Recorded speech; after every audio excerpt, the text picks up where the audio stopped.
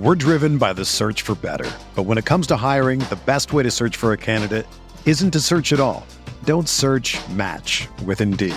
Indeed is your matching and hiring platform with over 350 million global monthly visitors, according to Indeed data, and a matching engine that helps you find quality candidates fast.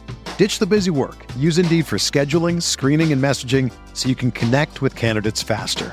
Leveraging over 140 million qualifications and preferences every day, Indeed's matching engine is constantly learning from your preferences, so the more you use Indeed, the better it gets. Join more than 3.5 million businesses worldwide that use Indeed to hire great talent fast. And listeners of this show will get a $75 sponsored job credit to get your jobs more visibility at Indeed.com/Blue Wire. Just go to Indeed.com/Blue Wire right now and support our show by saying that you heard about Indeed on this podcast. That's Indeed.com/Blue Wire. Terms and conditions apply. Need to hire? You need Indeed. Welcome to the RotoWire Prospect Podcast. I'm your host, James Anderson. For anyone who's unaware, my final regular season update to the top 400 prospect rankings went live Tuesday evening. So I'm going to be answering a bunch of questions from you guys, mostly about those. Thought the questions this month were incredible, probably best of the season. So thanks to everyone who sent in a question about this most recent update to the top 400 prospect rankings. If you want to check those out, rotowire.com/pod for a trial. All right, let's start basically at the top. O's Flows says, seems like an incredibly strong top 6 and then a big teardrop. Does that ring true to you? That's spot on. I love the top 6. Those are guys I'd be aggressively trying to get my hands on before they make their big league debuts. Jackson Holliday is the clear number 1 to me. Jackson Chourio, pretty clear number 2 to me. But really, Jackson Chourio, Junior Caminero, Jordan Lawler, Wyatt Langford, Dylan Cruz, really could see those other 5 after Holiday being in any order. But to me, there is, I don't know if I would say a big teardrop, but it's a very clear teardrop to me. Like, I just didn't remotely consider anyone other than those 6 to be in the top 6. So after that, I think there's another sort of small tier from 7 to 13, which would be Jackson Merrill, Colt Keith, Jason Dominguez, Pete Crow Armstrong, James Wood, Roman Anthony. And then it really opens up. So basically from Noel V. Marte at 14 to Chase DeLauder at 48. I think that's just one big tier. And, I think personal preference, team need, that type of thing should absolutely factor into how you value those guys. And this is going to actually apply to several questions I got. I wish that there weren't any up or down arrows showing basically for that whole tier, because it's kind of missing the point, sort of like, anyone who's in that tier, like if you prefer someone I have in the like low 40s to someone I've got in the teens, like in the, that type of thing, I think you can make a case. I think it's really kind of interesting. There's a clear top tier. I think there's another sort of small tier after that, and then it really kind of flattens out for a while. Chunky Pinocchio, I think, says, is Emmett Sheehan totally off the list? He graduated 45 plus days on the active roster. I use that. MLB uses that. I know a lot of prospect rankers just kind of stick to the 50 innings or 130 at bats. I'm really kind of in favor of moving guys off the list as soon as possible. So in the case of Emmett Sheehan, he's not eligible. If he were eligible, he would be my number 2 pitching prospect. That would be an easy call for me to have Sheehan as the number 2 pitching prospect after Paul Skeens. John Vaghi it seems you are quite confident in Kyle Hurt of the Dodgers maintaining a starter role. He obviously has strikeout stuff, but struggles with command. Can you expound on why you feel he is a top 100 prospect? And I also had a question from Ryan, basically asking if Hurt is poor man's Kyle Harrison or if he's DL Hall. So Hurt has been the best strikeout pitcher in the minors this season of prospect eligible minor league pitchers. Actually, his org mate, the aforementioned Emmett Sheehan's been the best strikeout pitcher in the minors, just from a strikeout rate standpoint. But so Hurt is, he's having success now at AAA. He is a Dodgers pitching prospect. Those factors alone, to me, even if you just said it's a 50-50 chance he makes it as a starter, I think that warrants top 100 consideration because the strikeout upside, the proximity, not only do you trust the Dodgers from a developmental standpoint, but it's just a nice situation to be in. You got a better chance of getting wins if you're with the Dodgers than if you're with most other organizations. So just those factors alone, I think Kyle Hurt belongs in the top 100 discussion. As to his command and control, he's walked 2 or fewer batters in all but 3 outings this year.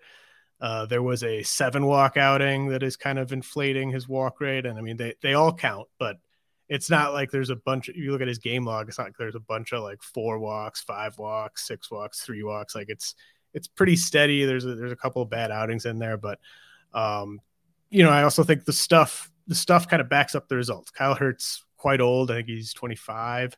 So that could be a knock against him. But the stuff to me checks out. Mid to upper 90s fastball, gets swings and misses on the slider and the changeup.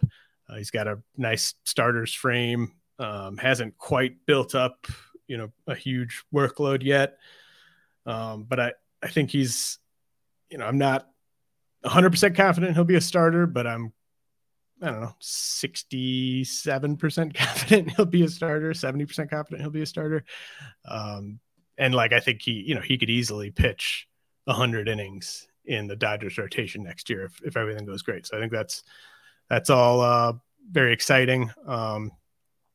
And as to the Kyle Harrison, DL Hall comps, I think the Harrison comp is, I think that's interesting. That one's not too bad, actually. I think Harrison actually has probably shown more command issues, but he's also a couple years younger. So I don't mind the Harrison comp. I'd actually even remove like poor man's Kyle Harrison, I guess, in terms of just kind of upside.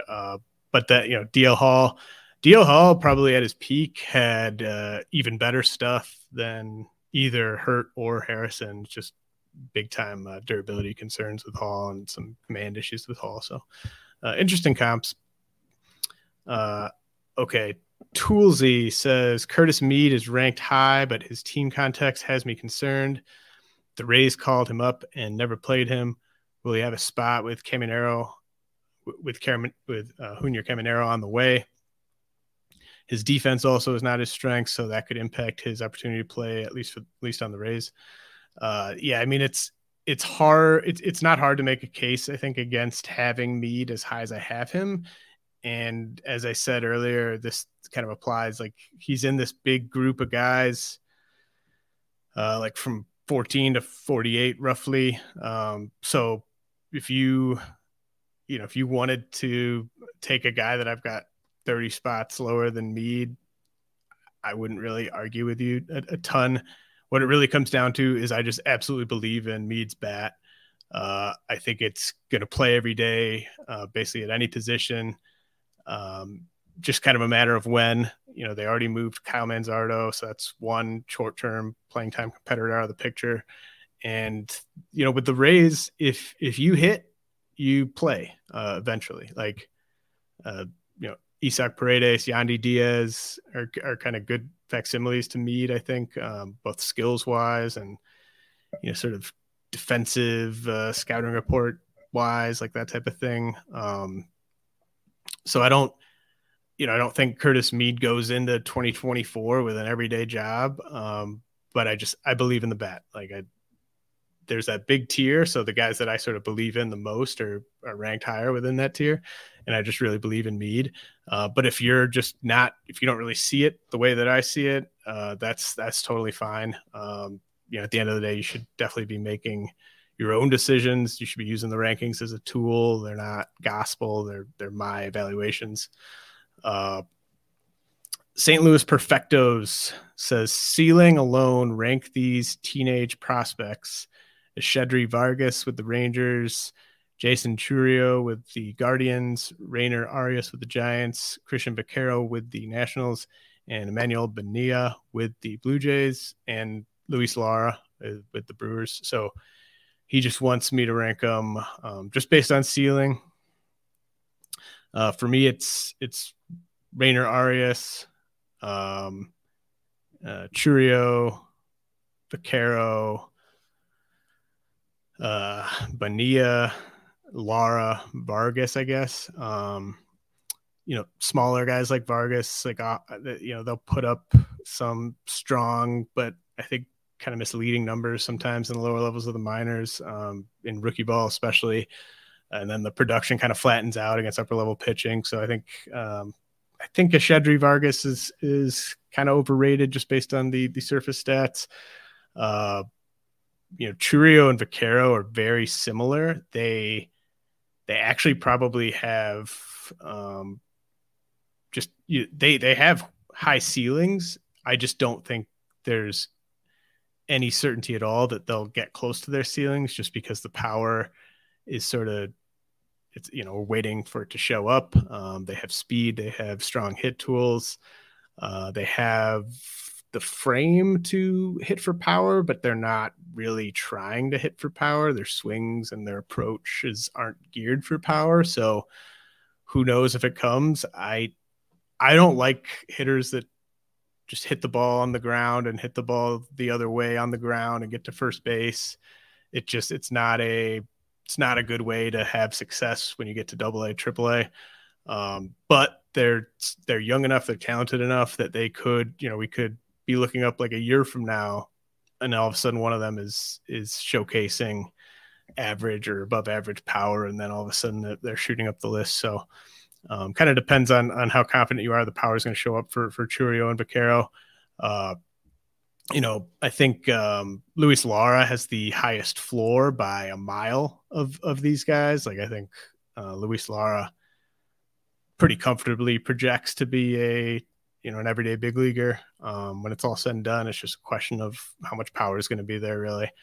And then with Arias, it really kind of works in Rainer Arias's favor that the sample size is so small with him. He had this awesome 3-week run in the Dominican Summer League, and then he got a season-ending injury, and he was just doing it all in that short run before he got injured. So I think he has the most realistic chance of being a superstar type of guy, like a top 10 prospect.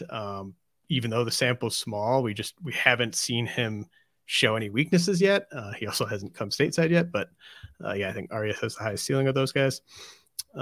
Daniel says, what are you expecting to see from Mason Wynn in the regular season?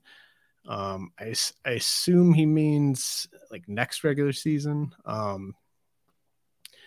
So Mason Wynn and Everson Pereira are two guys that I've ranked in the top 20, but I just don't really have much interest in them at all for 2023 redraft, at least not yet. I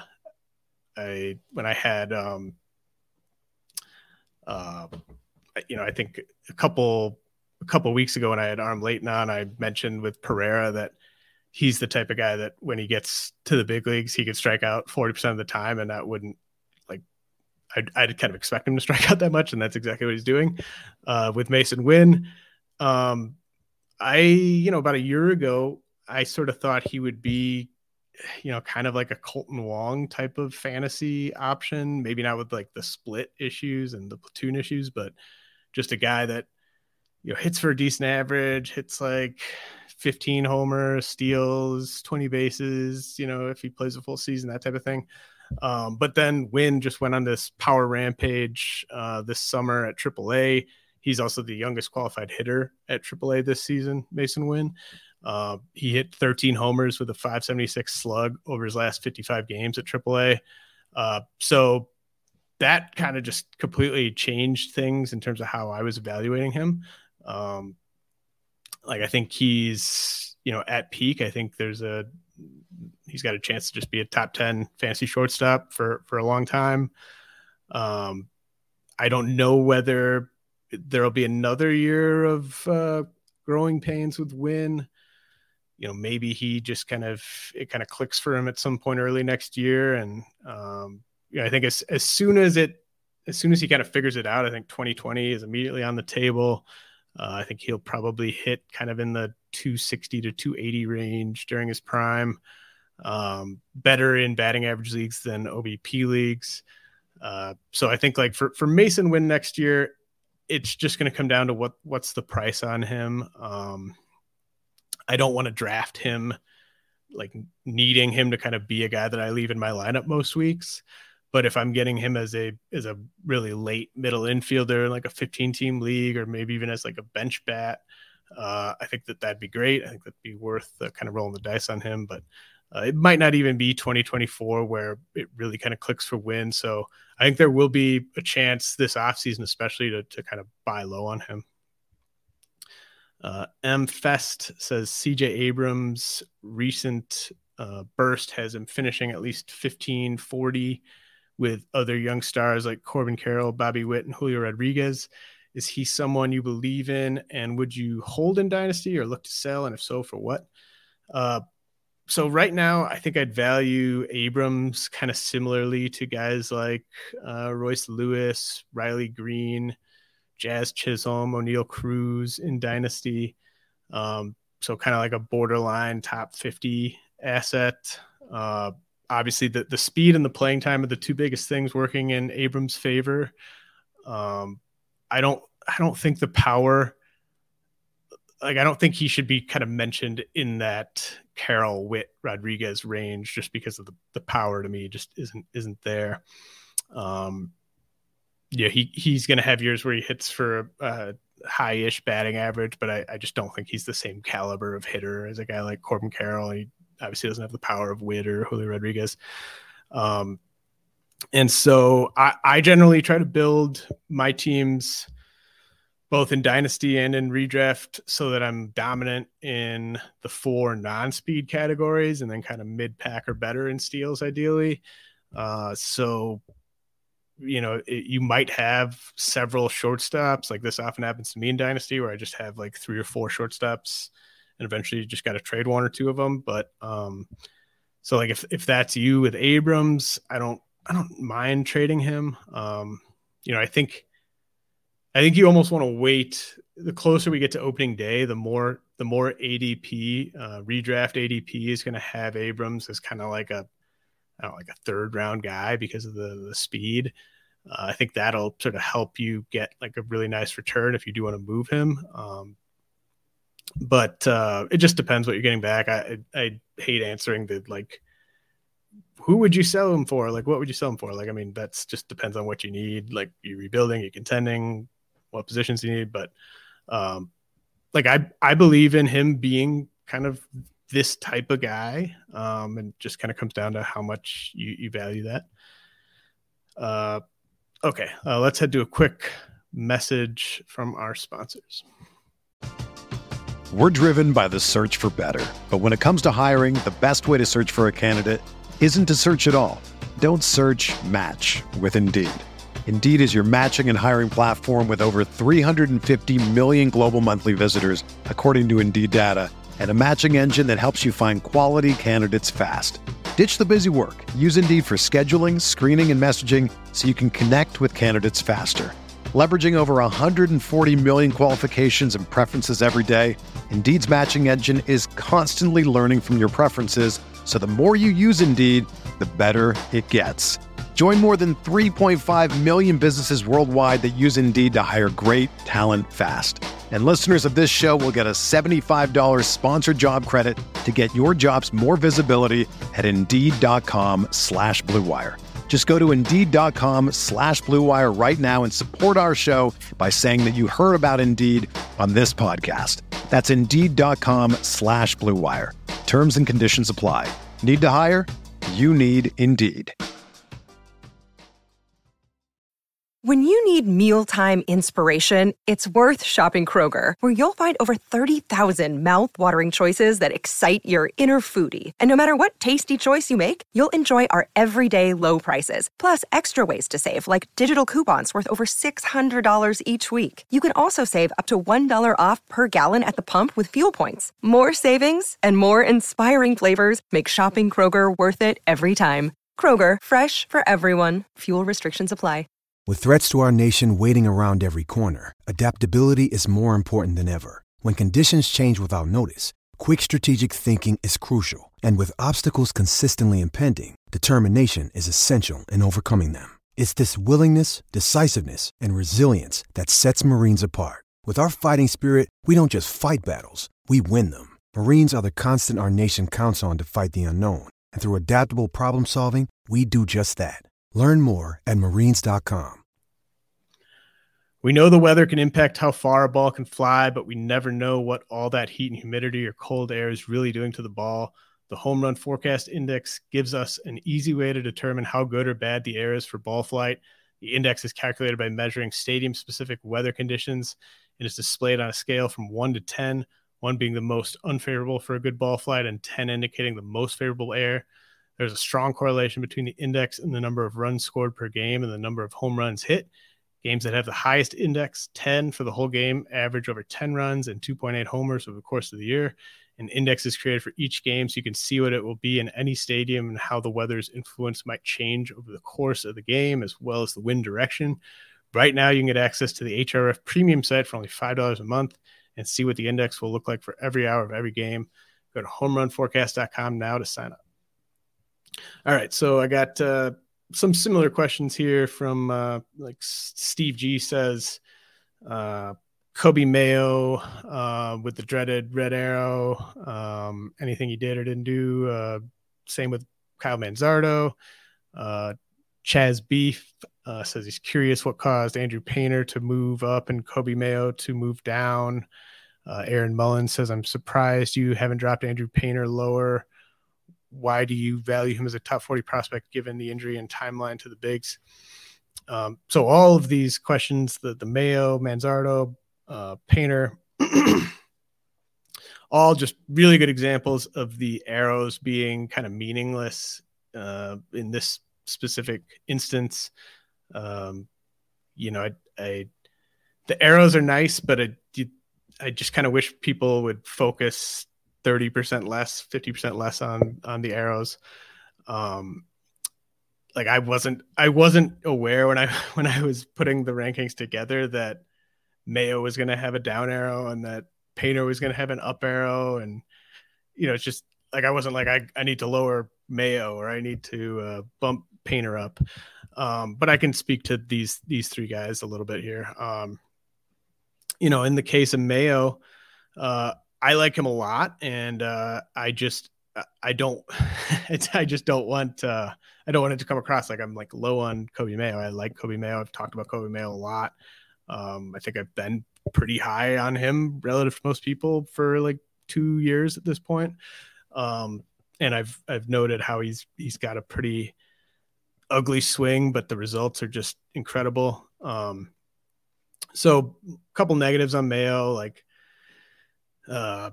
similarly to Curtis Mead, just sort of how do they fit him into the lineup?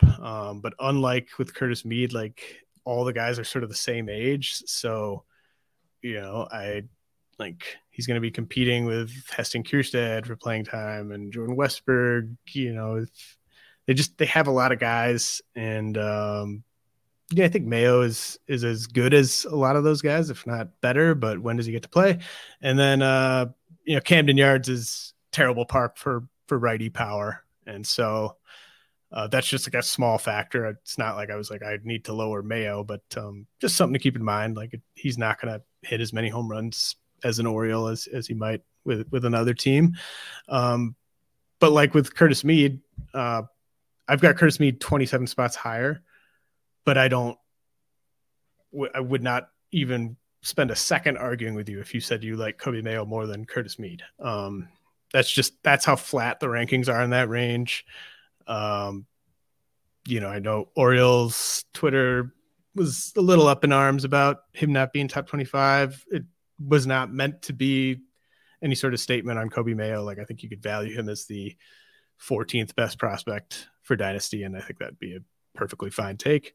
In the case of Andrew Painter, he'd be the clear number 2 pitching prospect and a top 15 overall prospect if he were healthy. Just super clear. Like if Andrew Painter was healthy, it'd be Paul Skeens and Andrew Painter, and then a big drop to the next pitching prospect. And there's a little bit, the Tommy John surgery thing. It's a bummer for sure. It's going to delay his debut. The reality is he's probably going to get Tommy John surgery at some point early in his career. He's he's super young, hard throwing pitcher. Like those guys almost always get Tommy John surgery. Or at least it seems like more often than not, they get Tommy John surgery earlier in their career. So he's getting it out of the way now.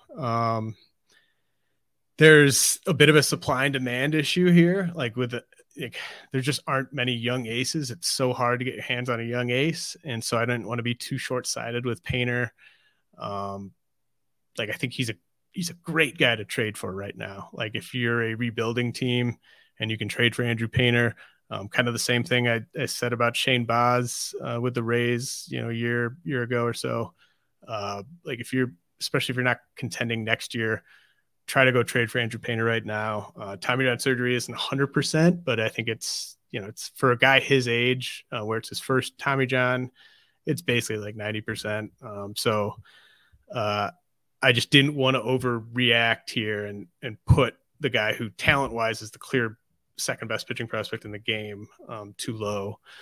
And then with Manzardo, I think the only thing with Manzardo that's really changed this season is I view his ceiling as a little bit lower than I did entering the year. Like I don't really see kind of him being like a 320 hitter with 25 homers at peak. I thought that could have been possible entering the year, but I think the floor is still quite high. Like I think he's a guy who's going to be a quality first base / DH who's going to debut early next season, hit like the middle of the Guardians lineup. So it's just he's in that kind of big tier I've referenced a few times already. Paul says, got a few Jet Williams questions here. So Paul says, big jump for Jet Williams. What type of power speed upside does he have? Could he be Jose Altuve light, a smaller stature player with power speed combo? And then Daniel, does Jet Williams play second base for the Mets next year? Is it unreasonable to see his ceiling as a 300, 400, 500 slash with 20 homers, 40 steals? I think you guys are both kind of on the right track in terms of his upside. A notable difference between, comparing Jet Williams to Jose Altuve is Jet Williams is going to be in a super pitcher friendly park, assuming he doesn't get traded, which is not he could get traded. Mets have traded really, really good hitting prospects before. But assuming he doesn't get traded, he's going to be in a very pitcher-friendly park, and Jose Altuve got to take advantage of the Crawford boxes his whole career. So that's, a little bit of a difference there. But from a just tool standpoint, like I think Jet Williams could be a 70 grade hitter. I think he could steal 40 bases. I think he could hit 20 homers. So I think you guys are on the right track with the ceiling with Jet Williams. Do not discount his ceiling because of his stature. He's not going to be like, it's not the same type of game necessarily to me as Corbin Carroll, but like, it's kind of the same idea where it just took people a long time to really buy into Corbin Carroll as a 5 category guy because of his stature. And so just don't make that mistake with Williams. Williams could be a first round pick in fantasy. As to when he debuts, I would guess he debuts kind of like if he stays healthy, if he performs the way I expect at AA, I think kind of like a calendar year from now, maybe he comes up and then they try to have him win Rookie of the Year in 2025. But who knows with the Mets? Who knows sort of how that depth chart shakes out? They've got like 3 third basemen who are all basically big league ready right now, and no room for 2 of them. Let's see. Adam Leach. I know it's a different level, but given the difference in batting average, is what Yoendry Vargas of the Dodgers is doing in the Dominican Summer League any less impressive than what Sebastian Walcott of the Rangers is doing? And then Aaron Mullins asked why Sebastian Walcott got the down arrows. So I think for Adam's question, I think you're probably, I know you mentioned that it's a different level, but I do think you're underrating the difference in the DSL and complex ball. And there's a lot of factors here. So, well, they're the same age, right? So, being one of those guys who kind of skips the DSL, like Walcott, I mean, not totally, but like for the most part, that just kind of changes the equation. It's a different game. We have much less reliable intel available for what guys are doing in the DSL. We can get video, but sometimes the videos from one of the players' Instagram accounts or something like that. The pitching is terrible. The defense is terrible. They're not kind of like that well structured. The games, like there's a dozen guys that have just as good of surface stats as Yoendry Vargas does. I have Vargas ranked ahead of, I think, all of them. I think he's my highest ranked DSL guy, but that's kind of just a nod to his pedigree. Like he's performing the best of the guys who got big 7-figure bonuses. It's just the amount of confidence I have in players in the DSL, it's never going to get to where it would be for a guy at the complex level, just because of the amount of data available. And then with Walcott, like we know he has these superstar tools. Vargas probably does have those types of tools. He looks very athletic. It looks like he's got power. He's got speed from the video I've seen. But we've got like exit velocities on Sebastian Walcott. He's facing better competition. And so it's just, the upside is so obvious with Walcott. It's not as obvious to me with some of these guys before they come stateside. It's an interesting point though. Like I like Vargas a lot. As to Aaron's question, Walcott, why is he down? So, he's like one of the last guys that I would have wanted to get suspended for disciplinary reasons when you factor in the amount of work he's going to have to put in every offseason from here on out to kind of get the most of his abilities. Like he has that clear number 1 overall prospect type of upside. But he's going to have to work really hard to get there. Like he's not going to be able to just sort of show up and he's just going to dominate as he climbs the ladder. And, we've seen him struggle this year with strikeouts. And then I think I was just a little I got too caught up in his upside with my prior ranking. I kind of regretted how high I ranked Walcott like a day or two after that set of rankings went live. So, it is what it is. Walcott is extremely risky. He's got an extremely high ceiling. I would rather be hearing, amazing report. And just because he got suspended for disciplinary reasons doesn't mean he's a bad guy, but it's part of the information available to us. And So that was kind of an orange flag or something like that. All right. I love this question from Scott Corlander. How much can we really tell about some of these guys who are old for their leagues? Guys like Blake Dunn of the Reds, center fielder for the Reds. Ben Rice is like a catcher, first baseman, DH for the Yankees. Justice Bigbie, left fielder for the Tigers. So I slotted all these guys in I put them all back to back. 179 for Blake Dunn, 180 for Ben Rice, 181 for Justice Bigbie. They're all at AA. They're all 24. So to Scott's question, like how much can we really take when they're this old? And, we can't really tell that much about their hit tools, in my opinion, or at least how their hit tools are going to translate as they get to, AAA isn't even really the thing with these guys. Like it's more just how is it going to translate against big league pitching? I do think we know that like Blake Dunn has a well-rounded skill set. He's a center fielder. He's stealing a bunch of bases. He's kind of doing it all. We know that Ben Rice is just kind of hitting the shit out of the ball right now. Like he's got huge raw power. That's pretty easy to see. Big B is just, he's putting up kind of video game numbers. And, he's going to have to obviously hit if he's already playing the majority of his games in left field. So, really the thing is though, we see guys without pedigree and with sort of bad age to level, turn into quality big leaguers every year. So I don't think we can just sort of ignore these guys. And then ranking them in the 179 to 181 range, any player I rank in that range, I think you should sort of expect them to not pan out. Unless it's just the most boring low floor guy ever.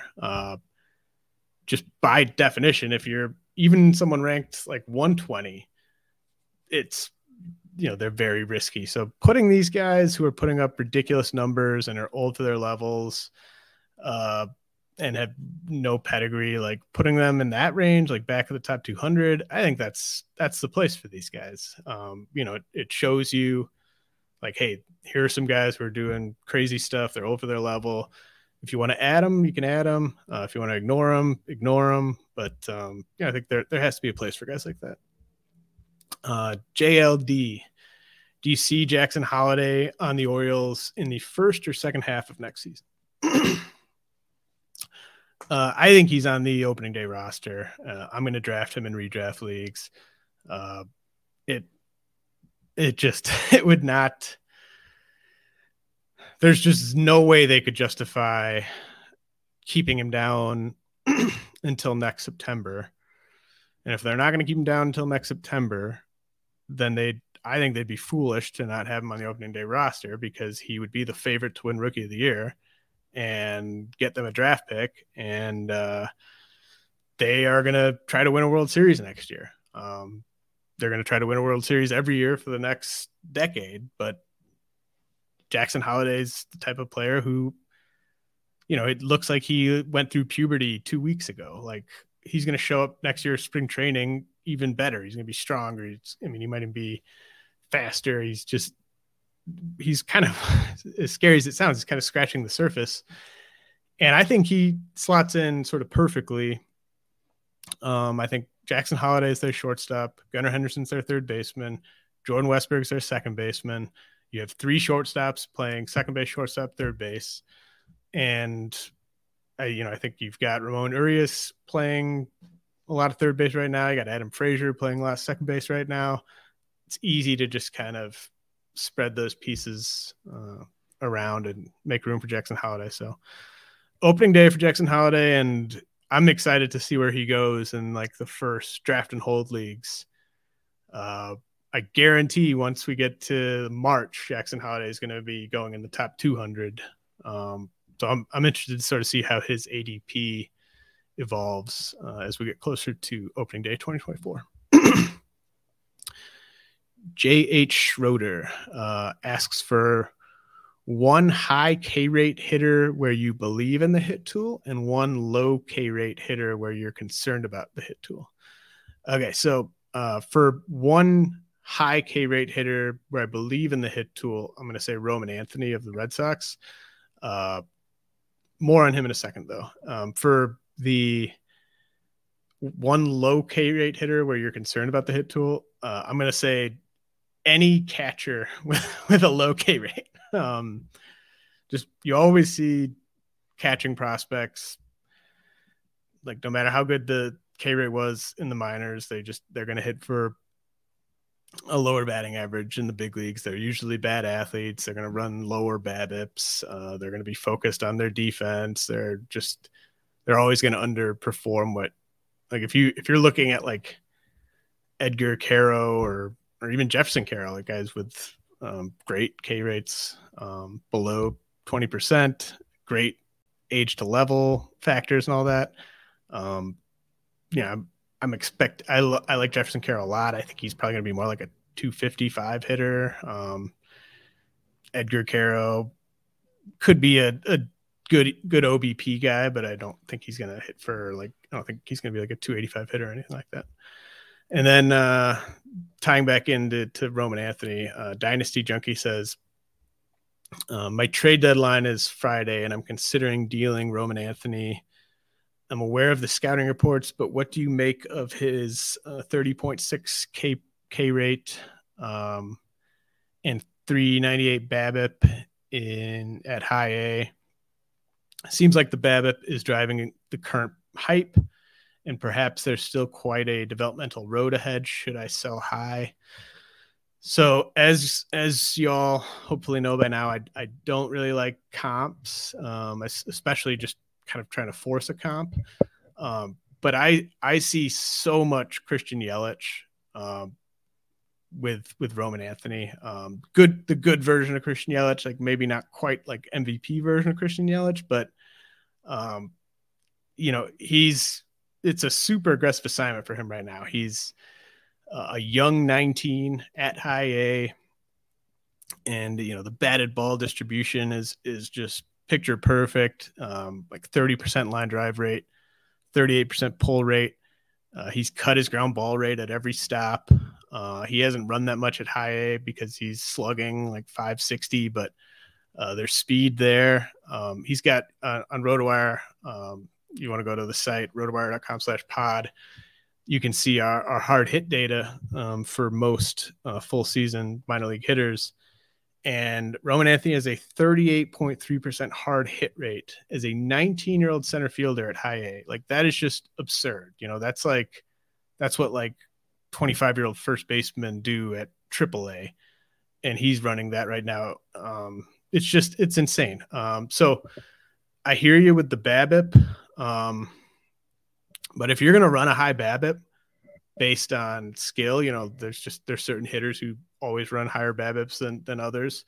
Anthony checks every single box you'd be looking for in a guy to deserve a higher BABIP. So I'm not saying he's going to have like a 400 BABIP as he climbs the ladder, but I don't think you should regress it maybe quite as much as you think, especially against low-level defenders. So now I was pretty aggressive with where I ranked Roman Anthony. So I think you could probably sell quite high on him, especially after I just comped him to Christian Yelich, but I wouldn't do it just to do it. I think like if you could trade him for Colt Keith, then yeah, I would do that. If you could trade him for a really good big leaguer who's going to help you win your league this year, like sure, but I wouldn't just trade him just because you think he's going to fail because of his current strikeout rate and BABIP. O's flows. Any obvious sell high candidates on this list? For example, if Mason Wynn and Everson Pereira keep struggling through the end of the season, do you expect their value to drop precipitously during the offseason? I think Wynn and Pereira would be sell low candidates, whether you sold them today or whether you sold them in the offseason. Like, to me, they're struggling, but it's expected struggles against big league pitching for different different reasons. They're different types of players, but like, I don't think you should look at Wynn and Pereira and be surprised that they're struggling in the big leagues right now. So if you sold them, to me, that's selling low.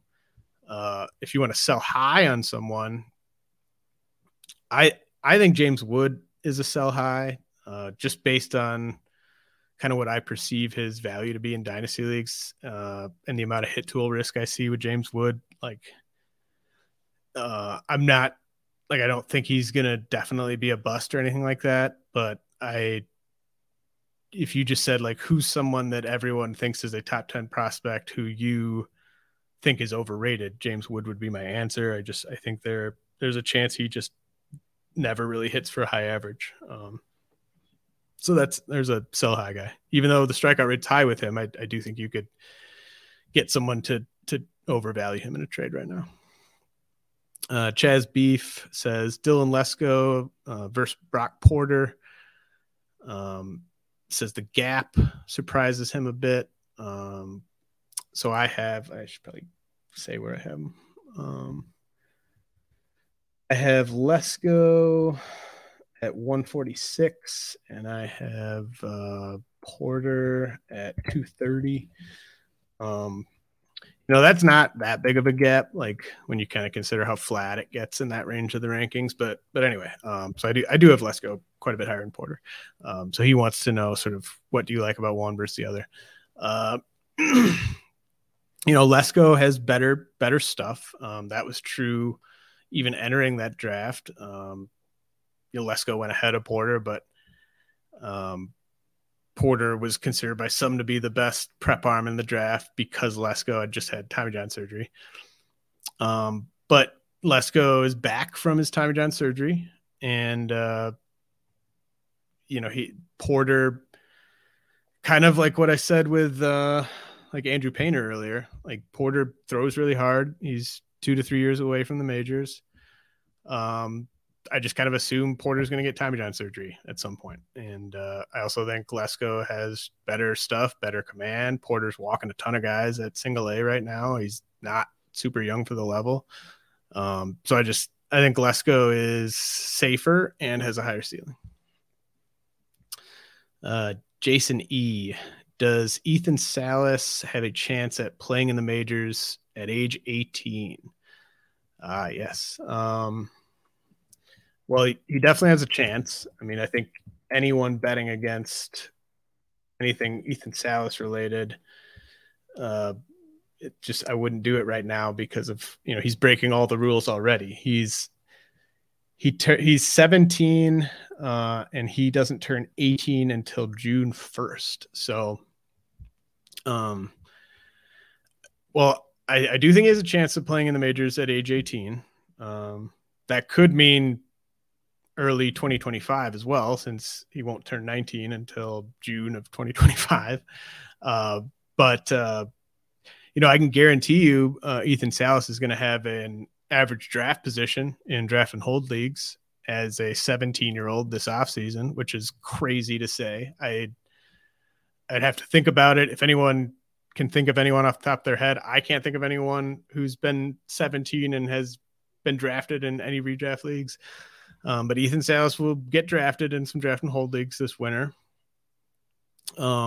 He's going to be in big league camp in the spring, and it's going to be fascinating to see how he does there. It just nothing would surprise me. Like I can already picture like an MLB pipeline story about how Ethan Salas like totally belongs in big league camp and the big leaguers are petitioning to have him on the opening day roster. Like I can already see that story being written. So I don't know if I'll be the one drafting him in draft and hold leagues, but I definitely don't think you could say there's no chance he plays in the majors at age 18. Ike 1111 Ike says, what do you like about Hansel Luis of the Diamondbacks? More solid across the board, or does something stand out? Well, really, really good across the board. Probably better than solid in terms of just projection. I think the power is probably what stands out the most, and the power that you can kind of project Luis to get to 2 to 3 years down the road.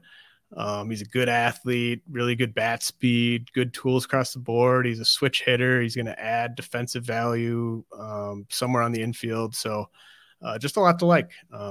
Had a really good run in the complex league. He's basically carried that over.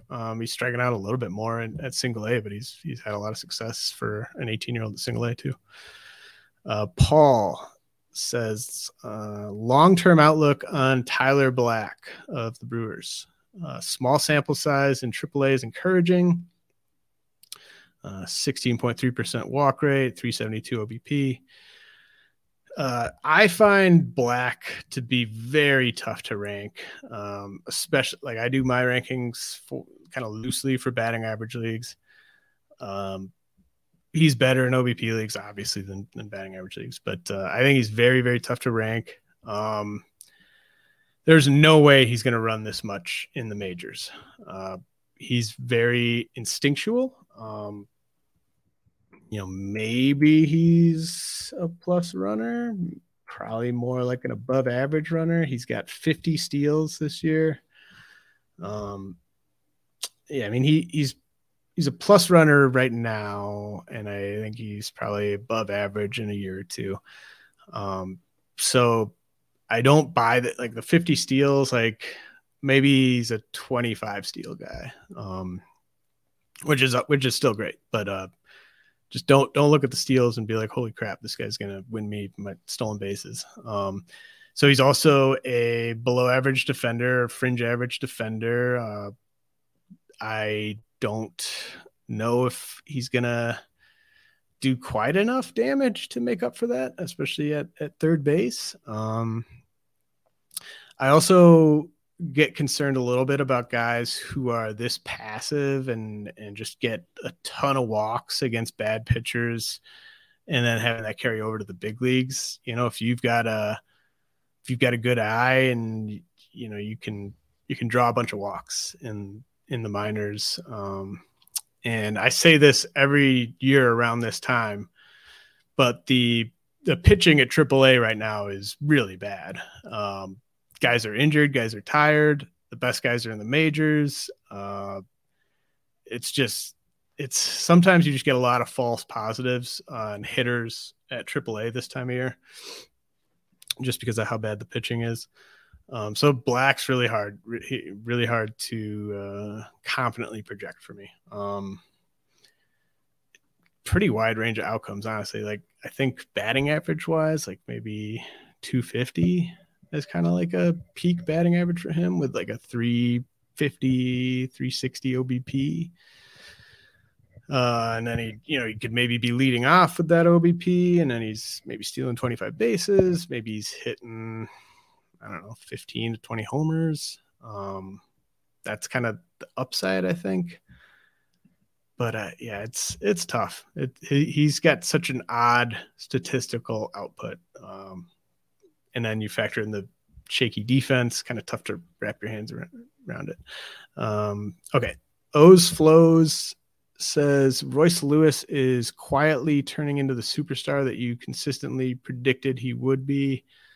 Where do you think he ends up in the dynasty rankings if he stays healthy and keeps up his current stat line through the end of the year? I don't want to look that far ahead with Royce Lewis. Like I'm just every day just hoping he stays healthy. I have 100% Royce Lewis exposure in my NFBC Fab leagues right now. And so I just am so scared to get too high on Royce Lewis. I've deleted some Royce Lewis tweets that I was thinking about sending out just because I don't want any sort of karma out there. I don't want him to get injured. Like I just really want him to stay healthy. And as much for him as for me, like he's a great guy. He's great for the game. Just would be absolutely devastating if he suffered another major injury. So I don't know, like if he stays healthy and he kind of keeps doing what he's doing, which is basically hitting a home run every other day, which, he won't keep doing that, obviously. I'd like him to steal some more bases, but it's hard when he keeps hitting these home runs. He's talent-wise, I think he's basically like a top 30 guy for Dynasty just based on talent. Like if you just said he was going to be an Iron Man, I'd probably rank him that high, but I don't know. Let's wait till we get there. I hope that I have to cross this bridge and he does stay healthy the rest of the season. Beerbot, did Kyle Harrison's start last night have any influence on his big jump? And I think he meant you mean the Monday night start? Yeah, I think he meant the Monday night start. Yeah. Yes, it did. It really did. And that was weird because I had Kyle Harrison ranked kind of like around 80, something like that. And then he just absolutely destroys the Reds. And I think it's worth noting that same Reds lineup was like an out away from getting no hit by Alex Cobb the very, very next night. So this is it was kind of a cake matchup for Kyle Harrison. Home for this Reds team. Not many better opportunities to put up a bunch of Ks. But it also just it felt so weird having him ranked like 80th coming off that game.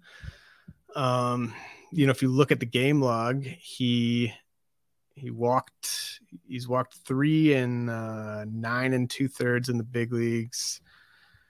And then his 4 most recent appearances at AAA or in the minors, it was 0 walks, 0 walks, 4 walks, 0 walks.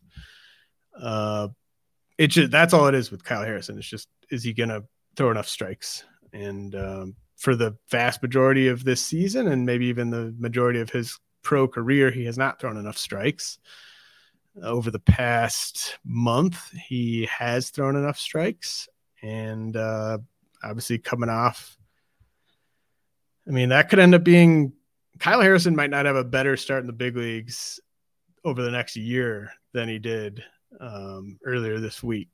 And so I bumped him up from like 80 to like 40, something like that. Just because I always preach the most valuable thing a pitching prospect can be doing is pitching in the big leagues and pitching effectively in the big leagues. And I know Kyle Harrison's got crazy good stuff. So that one was tough to kind of figure out where to slot him, but it absolutely did affect where I ranked him. All right, Cam Anderson. Is it fair to assume Paul Skeens is the first pitcher in your top 400 off the board for 2024 redraft? Who do you think is second? Do you think you will be in on either at the projected price tag? Love this question. I'm always trying to think ahead to where prospects and former prospects might go in drafts the following year. I definitely agree, or I concur that your assumption is correct about Skeens being the first pitcher in the top 400 off the board for 2024. I guess I'm not sure if Cam wants to be excluding guys already in the big leagues, but even if we didn't do that, I would bet Skeens gets drafted higher than like whoever you want to say, like Kyle Harrison, Ryan Pepio, Mason Miller, Max Meyer, guys who've pitched in the big leagues. I do think Skeens would get drafted over all those guys. I think a healthy Ricky Tiedemann is probably my bet to be the second guy, especially if we kind of exclude pitchers who've already pitched in the big leagues. The question kind of at the top about where's Emmett Sheehan, he graduated. I would take Emmett Sheehan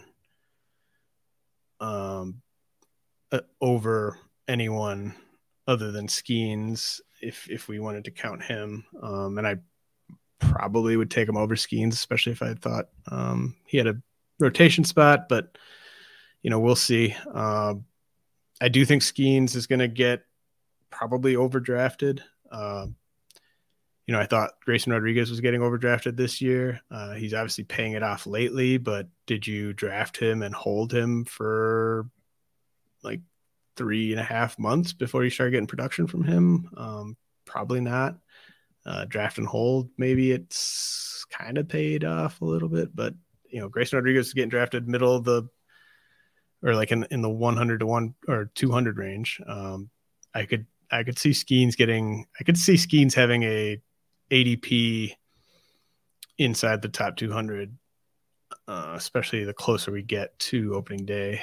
And that's just generally not how I try to go after pitching in redraft. I'm always looking for values on the pitching side. I'm generally, I tend to go for guys that I've seen them do something at least in the big leagues. So I doubt I'll be in on Skeens, but it's tough to say. Now, and then I would predict that a healthy Ricky Tiedemann would be the second pitcher who hasn't pitched the big leagues in terms of ADP next year.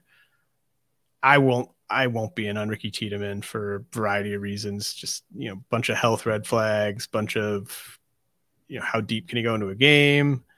Can he string together a bunch of 5-6 inning starts on a starter's normal rest schedule? Like, can he do that? Like, who knows? So I think Ricky, and with redraft, name value plays a big role with redraft ADP for prospects. That's why Grayson Rodriguez obviously is great stuff, but everyone knew who Grayson Rodriguez was. So he wasn't falling very far. Everyone knows who Ricky Tiedemann is. He was being drafted in leagues this year. So I think Ricky Tiedemann will probably be overdrafted if he's healthy. Some sleepers I like in terms of pitching prospects for 2024. Jared Jones, Pirates, Robert Gosser, Brewers, Kyle Hurt, Dodgers. Like, those guys are not household names among the redraft crowd. I think they all have, I think they're all basically big league ready.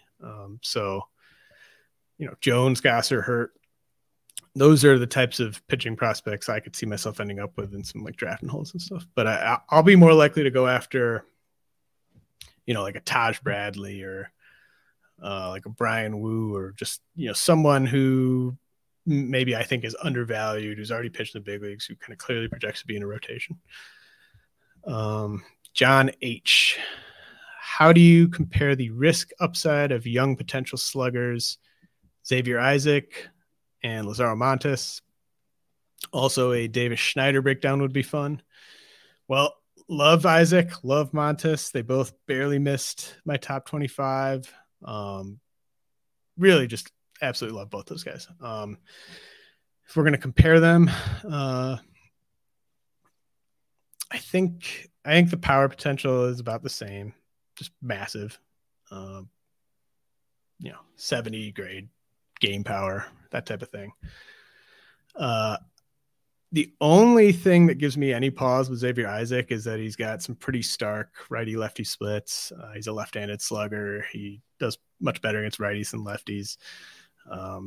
The sample size against lefties is tiny, so I don't want to read too much into that. And, we've seen like Tristan Casas has been super valuable this year while really doing all his damage against righties. But like that could cap a guy's long-term upside if he, especially on like a team like the Rays, they could rest him against lefties. That's conceivable. He could still hit, he could be like the first baseman Josh Lowe, who hits like 35 homers even in a platoon or something. But I'm not projecting a platoon for Isaac, but that's the only flaw I really see with Isaac, is just the numbers against lefties this year. As for Montes, I think if one of these two guys were to reach like AA and all of a sudden start to really struggle, I think it would be Montes. I'm much more confident in Xavier Isaac kind of just doing damage every step of the way. So like, I think that's the risk factor with Montes, is just he's doing all this damage. He still hasn't really faced good pitching yet.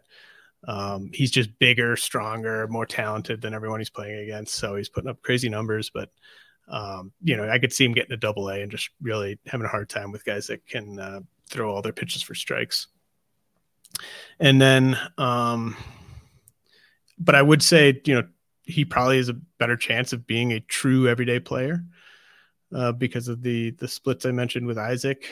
And then if you just said, these guys are both going to kind of reach their ceilings, I'd probably lean towards having the outfielder / designated hitter Montes than the first baseman / designated hitter Isaac. Although I wouldn't be surprised if both guys have some seasons where they're UT only. And then he wanted a Davis Schneider breakdown. Yeah. He's got a 560 BABIP. He absolutely murders lefties. He has made decent swing decisions, I would say, but only a 67% contact rate. Not going to help you much on the bases. Really, really tough to slot a guy like this who's got a 215 WRC plus in the big leagues right now and just no pedigree at all. We know that he's playing just way, way, way over his head. I don't think it's even a guarantee that he's like an everyday player for them, like on opening day next year. So it's tough to slot a guy like this in. I was really kind of bummed that he hadn't exhausted his prospect eligibility. But fortunately he will have for the first update I do in the off season. But I wouldn't be surprised if he got like severely overdrafted next year. If he's going to cool down, obviously Schneider, but if he doesn't cool down a ton, I just think he's going to get way overdrafted next year. But I think in the short term, I'm more in than out because he's playing every day and he's hitting the middle of the lineup. So this is the time of the year where I'm all about riding the hot hand, and hard to find a hotter hand than Schneider, unless we're talking about Marcell Ozuna or Royce Lewis. Dwayne Tomka, who gets to the big leagues first, Wyatt Langford or Dylan Cruz, and is it in 2024? Definitely in 2024 for both Langford and Cruz, barring injury. I think they both could finish this season at AAA even. I know Cruz at AA, Langford's at high A. Like, I think Langford will get promoted in like 24 to 48 hours to AA, and then I could see them both finishing the year AAA. And as for next year, I think it's tough because I think it would make sense for Langford to beat Cruz to the majors when you just kind of look at the incentives for these two teams. Obviously, the Rangers are in extreme win now mode. The Nationals are, I don't know what I would call what they're doing, but they're not contending, obviously. I don't even think they'll kid themselves into contending next year. So for the Rangers, like if you were going to call up Langford in June or something, or July, to me, like you might as well just have him on the big league roster. He has a chance at winning Rookie of the Year next year. They're trying to put their best team on the field. But there's a complicating factor of, we know Adolis Garcia is going to play. We know like Evan Carter probably beats Langford to the big leagues, or at least is there the same time as him. I think Leody Taveras should play for someone, even if it's not the Rangers. So it's kind of crowded there. It's not crowded at all in Washington. But I guess I would think that Cruz maybe is down until September, just because I just don't like, I hate saying a team shouldn't have a guy in the big leagues based on merit. But in these front offices, people are just absolutely ruthless, and all they think about is what's going to help them the most, not about what's going to help the player the most. And you're clearly not contending anytime soon if you're the Nationals. So having Cruz under team control for as long as you possibly can, I think might factor in. So I would say Langford. I think Langford's the better prospect. I think it's close, but I think he probably beats Cruz. HD, who is next year's Luis Matos? Another awesome question. I think what he means by this is, who will I be too low on my prospect rankings based on a down year? Someone replied to this question with Drew Jones. I might be too low on Drew Jones, but I don't think he qualifies as being uh, this year or next year's Luis Matos, because unlike Matos, he's never actually been good in pro ball. Matos was awesome in pro ball, and then he was terrible for a year, and then he went back to being awesome. So Drew Jones hasn't been good yet. So I don't think that one necessarily fits, but maybe if you're just saying, who will I look bad for having too low? Like if Drew Jones can kind of fix his swing during the off season, he could make me look bad for having him outside the top 50. But I think some guys that maybe qualify for being next year's Luis Matos, Brian Rocchio with the Guardians. I know Arm was really down on Rocchio's power potential when he was on. I'm not ready to rule out Rocchio being like a 20 homer guy yet, but it doesn't look that promising. But I like the thing with Matos and why I think Rocchio sort of fits here is I was so high on Matos, so it like really it didn't feel good to have him too low, like to kind of have fallen for that one down year. So like I will definitely be kicking myself if Rocchio all of a sudden is just looking awesome in spring training next year and I have him, barely inside my top 100. So I think he could be an option. A couple guys I've never really been that high on or relative to others, I guess. Like I feel like I've always been higher than most on Rocchio. For a while, I was higher than most on Matos. But like Dalton Rushing's had a pretty underwhelming year, I think, for the Dodgers. Zach Veen, obviously, injured, poor performance for the Rockies. Those guys have fallen enough of my rankings, but they've had good enough seasons in the past where I could see it looking like an overreaction to have them as low as I have them right now. Probably the easiest question of the whole show. F Zamo says, giving up on Elijah Green, ?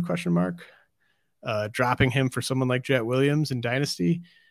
Yes. I mean, not wholeheartedly giving up on Elijah Green, but oh my God, yes. Like, first of all, it's not Dynasty if Jet Williams is available, but please drop Elijah Green for Jet Williams immediately. I'd run to do that as soon as you hear this. Parker, what kind of upside does Brian Ramos of the White Sox have at his peak? I'm going to say like 270 average, 25 to 30 homers, and everyday playing time because of his strong defense at third base. So maybe some people aren't going to be wowed by that as sort of like a peak projection, but everyday third baseman who hits for a higher average than the league and gives you 25 plus homers, that's pretty valuable.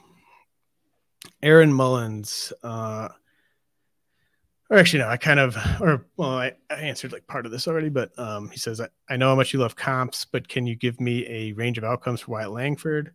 And then when do you expect him and Evan Carter to debut? I kind of answered the debuting part, but Langford, I kind of think his ceiling is maybe like a 40 homer, 15 steal, everyday outfielder who hits around 280. He hits the ball so hard, just barrels everything seemingly.